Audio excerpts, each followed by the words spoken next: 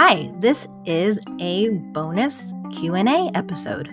I try and go live every Thursday afternoon on the School for the Dogs Instagram account, which is simply at School for the Dogs. If you would like to ask a question in advance or be notified when I am going to go live, you can go to schoolforthedogs.com/Q&A. I also periodically answer questions on Clubhouse. You can find me there at Annie Grossman.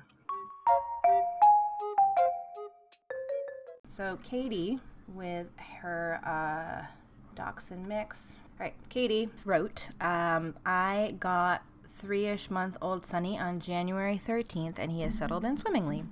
He's happy-go-lucky, playful, but overall very calm and observant. One standout example, when a stranger came in the house briefly, he all but blinked at him. He only barks in the mornings to get out of his crate. He's crate trained, and he sleeps for around 8 hours every night. The issue. He was with foster mom on a farm before coming to be in Brooklyn and was increasingly skittish on our initial walks to the park. Note, he was on pain meds from his neutering at first. As days wore on and pain meds wore off, this continued. So I started picking him up and walking him to the park. Eventually, he didn't want to go outside at all. We had a couple of unfortunate incidents that may have sped up the snowballing, including spooky Home Alone-worthy passers-by and one pit bull that got a little too close, sending Sunny between my boots and then yelping like a car alarm. I tried using treats, but after day 5 of growing anxiety, frankly, on both of our parts, I stuck to a pee pad in our backyard, and we've since had great success with him going on command on the pads, both inside and outside. My question, how soon is too soon to hit the sidewalk and or the park? He's had 2 rounds of vaccinations, and we are going to puppy socialization class at School for the Dogs on Monday. But again, she wrote this like a month ago, and she just wrote me a little bit of an update. Let me see if I can find it, but I did also invite her to come on to chat here.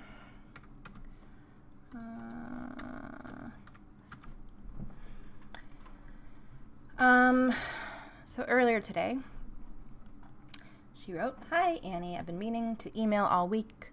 My apologies. I'm hoping to hop on at 3 p.m. today to discuss my puppy Sunny socialization. I messaged you some details about his development, acclimating to city sounds, etc., and how amazing 2 puppy playtimes with Mike were as a stepping stone to going to the park around the block.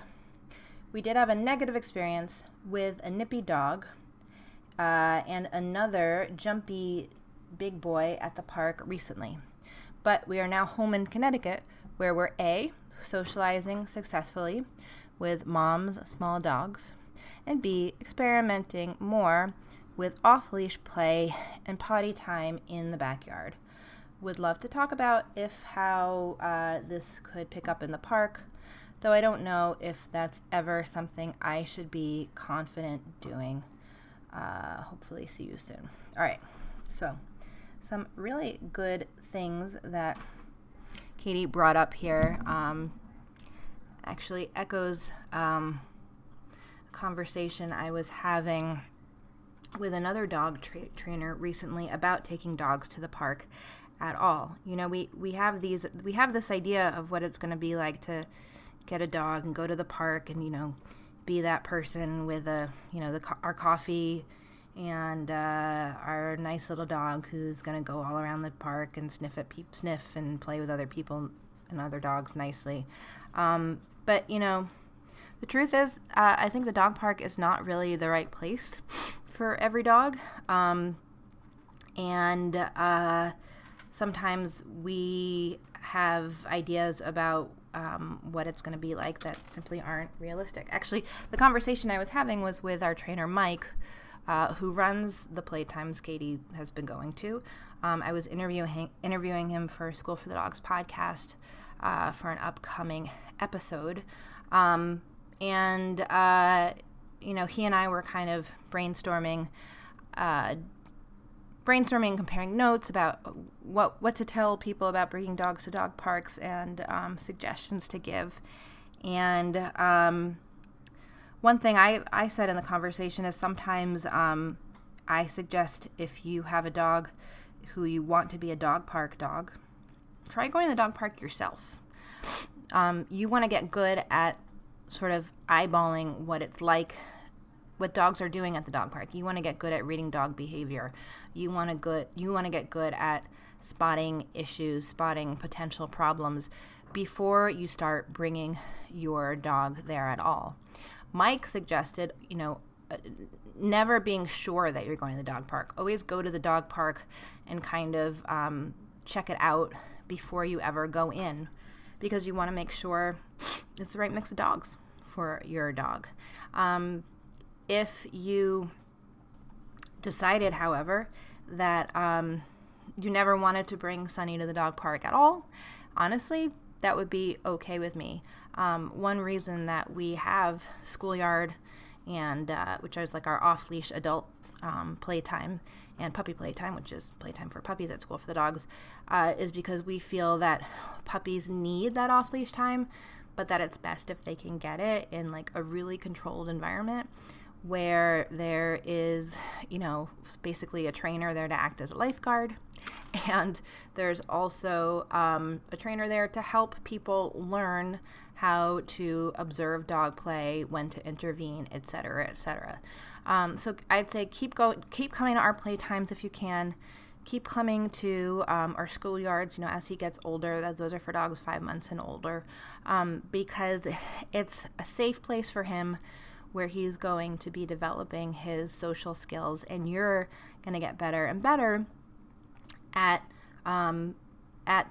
noticing what does and doesn't look good as far as dog play goes. I especially worry about bringing puppies to dog parks, because if you have an older dog who's had a lot of different social experiences in his life, and that older dog has a bad experience at the dog park, ideally it's on top of many, many, many, many good experiences. If you have a young dog who has a bad experience at a dog park, that could become kind of like a foundational life experience. And we want to curate our puppies' worlds as much as possible to make sure that their experiences are only good, especially with other dogs. Yeah, there are going to be people on the street, dogs on the street that you can't control. But what you can control is where you're walking on the street, and what associations your dog is making on the street. If you're worried that he might be worried about going outside at all, I would suggest that you start bringing his meals outside and feeding him his meals outside. It can be that simple. Now, that might mean dumping all of his kibble into a treat pouch and giving it to him piece by piece. It might mean just taking his dog food bowl and stepping out onto the sidewalk and putting it down there. If you're at your family's, and sounds like you're in Connecticut, if it's a more suburban area, maybe drive to like the main street and do it on the sidewalk of the main street in whatever town you're in, so that there's a little bit more activity. But I'm always saying most dogs don't need to learn to feel good about like bending over a bowl of food in the kitchen. Most dogs have enough good feelings about being in the kitchen where you're probably feeding them. But you can feed them in a new place in order to try and create a good new association. And if he's feeling worried about being outside on busy streets, then you want to start creating a new association with that. If he's too scared to eat outside at all, to eat his regular meal at all, then that's also information. If that's the case, then you might want to try like in the lobby of your building or some sort of place that's like kind of outside but not quite. Or you could try with something like way more high value, get out some like hot dogs, sausage, cheese, boiled chicken, roast beef, whatever, and see if he'll take that. His regular food might not be enticing enough. Beyond that, if you can actually get him moving, I want you to just get like a really good rhythm down of giving him that delicious stuff while you're outside. Liquid treat dispensers are great for that. We have, you can get ours at Store for the Dogs. Actually, I think there's a short link, schoolforthedogs.com/LTD. That's our liquid treat dispenser that we use. Oh, look, Katie is here. Let's see. Hey, Katie. Trying to let you join here. Hey. You there? Katie, can you hear me?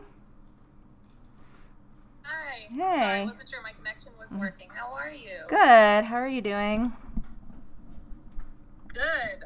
Just back in Connecticut from Brooklyn with Sunny, Aw. who is, hold on, let me try to turn the camera, who is having a grand old Aw. time. Hi, Sunny. Or that's my mom dog, the white dog over there, who's very much a toy with very few canine instincts. So Sunny spends a lot of his time trying to teach her how to play, it seems like.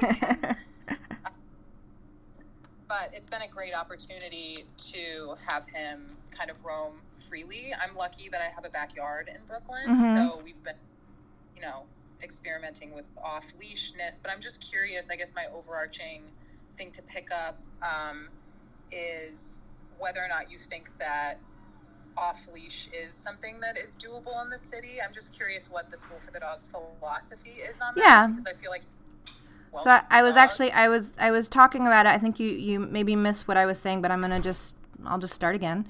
I was basically saying, because I read your question before you joined, I was basically saying that, I think dog parks can be really tricky, and that the best kind of dog park, I think, is the dog park that, like a dog park like we run, where there's someone in charge, where we are controlling which dogs are there, where you have an opportunity to have someone who can kind of coach you, learning about what is and isn't appropriate behavior. I think the more of that kind of off-leash experience you have, the better you're going to be at negotiating, public dog runs, if you choose to do that later on. That it's going to help you just become a more educated dog park goer, right. Because I think so much of it is about us humans learning how to spot problems before they happen. Right. And the problem, I think dog parks really should have lifeguards or someone in charge. Right. I mean, I've experienced it all the time when I'm at a dog park, where I feel like I want to step in or say something, but it's nobody has the authority to say anything to anyone at a dog park. And so it's you're just asking for a fight. I mean, that's great that you have outdoor space. I tend to think that dogs play best one-on-one. So right. If you can identify some good playmates for him, I don't know if you've checked we have this new app, our community app. You can go to schoolforthedogs.com/community to join. But one goal for that app is just that, to help people try and find other people who they might be able to have play dates with for their dogs, especially younger dogs. It's so important that they get that time to get their yayas out.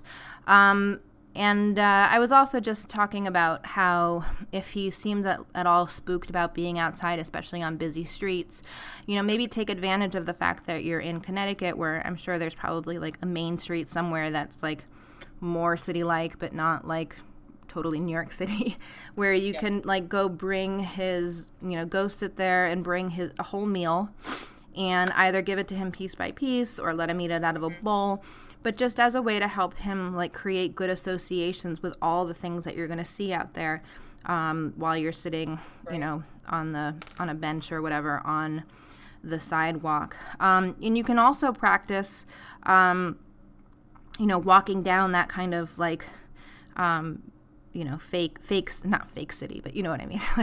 Not really New York City street, but still a little bit maybe more urban right. than your parents' house. Just practice. light. Yeah, like city light.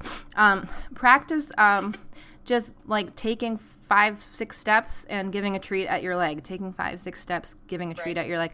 I've been doing this with my dog, who is only like 7 months old, and is still herself getting used to being on the sidewalk. And sometimes it can feel silly, but it really works wonders when you either just like pick a number, like every 7 steps, this dog is going to get a treat at my leg. Or sometimes I'll say like every time I get to the bumper of a parked car, or every time I get to, a street light or a hydrant, like I'll pick some kind of arbitrary marker. So I'm not even really paying attention to her behavior. I'm just paying attention to some kind of marker so that I'm reminded to give her a treat. And I try and give it pretty consistently, like near my knee, because I want her to kind of like default to being in that spot. And then I'll also give her a treat whenever she like turns back to look at me at all. And of course, the more that you're like giving her these random regular treats by your knee or wherever it is, I do either side, because I don't care too much which side she wants, doesn't really matter. But the more you do that, the more like they do look back at you, because they're like, you got something for me, you got something for me.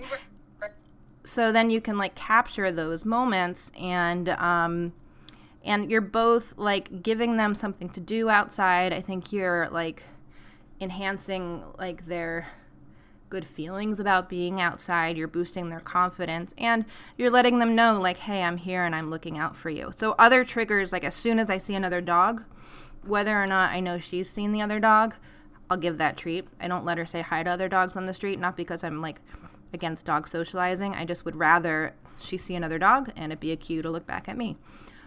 So I really like kind of training that is about, us controlling what we're doing rather than us trying to control what they're doing, but being smart about it in such a way where it ends up building behaviors that we want. But tell me, how have like your experiences been bringing him to the off-leash stuff at school? Well, that was a perfect segue, because it was a great experience, mostly for me, in realizing that like whatever Chihuahua timidity tendencies I was seeing just in the sensory overload of like acclimating to the city were not a part of his personality at all, and that in fact he was by definition adaptable. Mike was like, he was up to speed with dogs that were on their 3rd visit, not to show off as a dog mom, but I was very impressed. And that snowballs, your warmth and just your willingness to believe that they can do something hugely impacts whether or not they do.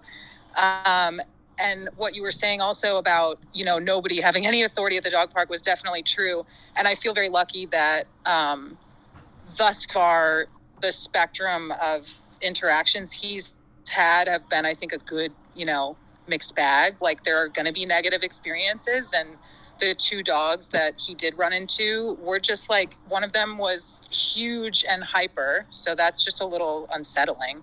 And then the other one kind of nipped without making contact, bark without a bite, but it was still, his owner was like, oh, she didn't do anything. And I responded, yeah, but it's still scarring. And she was like, no. And yes. And then it's like not even worth going there. I mean, I've had so many conversations at the dog park that like don't go anywhere, that just leave me like banging my head. Trust me. I think my best suggestion about like if you are going to go to the dog park is keep it short, because like the less amount of time that you're there, the less crap is going to happen. Also, like try and stay within like 5-10 feet of him. Interestingly, there's a really good app. I forget what it's called. It's by Sue Sternberg. It's like it's on how to navigate dog parks. That's a good thing to check out. We also have an on-demand body language course if you go to schoolforthedogs.com/courses, which I think is helpful. Lily Chin has a new book out called Doggy Language that I like a lot. But anyway, I was going to say, I think I learned from Sue Sternberg. She talks about how there's more incidents. She's a well-known trainer. There's more incidents of like bad outcomes at dog parks that are small than at dog parks that are large, which is not what you would think. Right. You would think it would be the opposite. Right. But at dog parks that are large, people stay with their dog. because Right. you don't want your dog to be, like 100 feet away. Whereas if you're at a small dog park, like most of the ones in New York City are pretty small, Right. you have sort of the false sense of security of like, I see my dog Right. over there. Right. I could get there if I need to, so I'm just going to sit on this side of the park while he's on that side of the park. So instead of thinking about it like we're going to the park so Sunny can play, think about it more like we're going to the park so Sunny can be off, so Sunny and I can hang out with him off leash. And this is where Right, like right, we right. hang out without a leash, but still be like within leash distance. Yes. And yeah, I mean, look out for any kind of hounding that any dog is doing. But again, I think one-on-one play is generally the best play. So, that's another thing. Like if you have a friend who has a dog, you could sort of go to the dog park together and sort of have them play together. If your dog is playing with one other dog at a dog park, it can be easier, I think, to keep the other dogs away because like they're occupied. But you have that outdoor space. Actually, I also I have an upcoming. I was talking. I forget if it was before or after you tuned in, but I was saying I interviewed Mike for the podcast, School for the Dogs podcast recently. It hasn't aired yet, but we were talking about different. I think I lost Katie.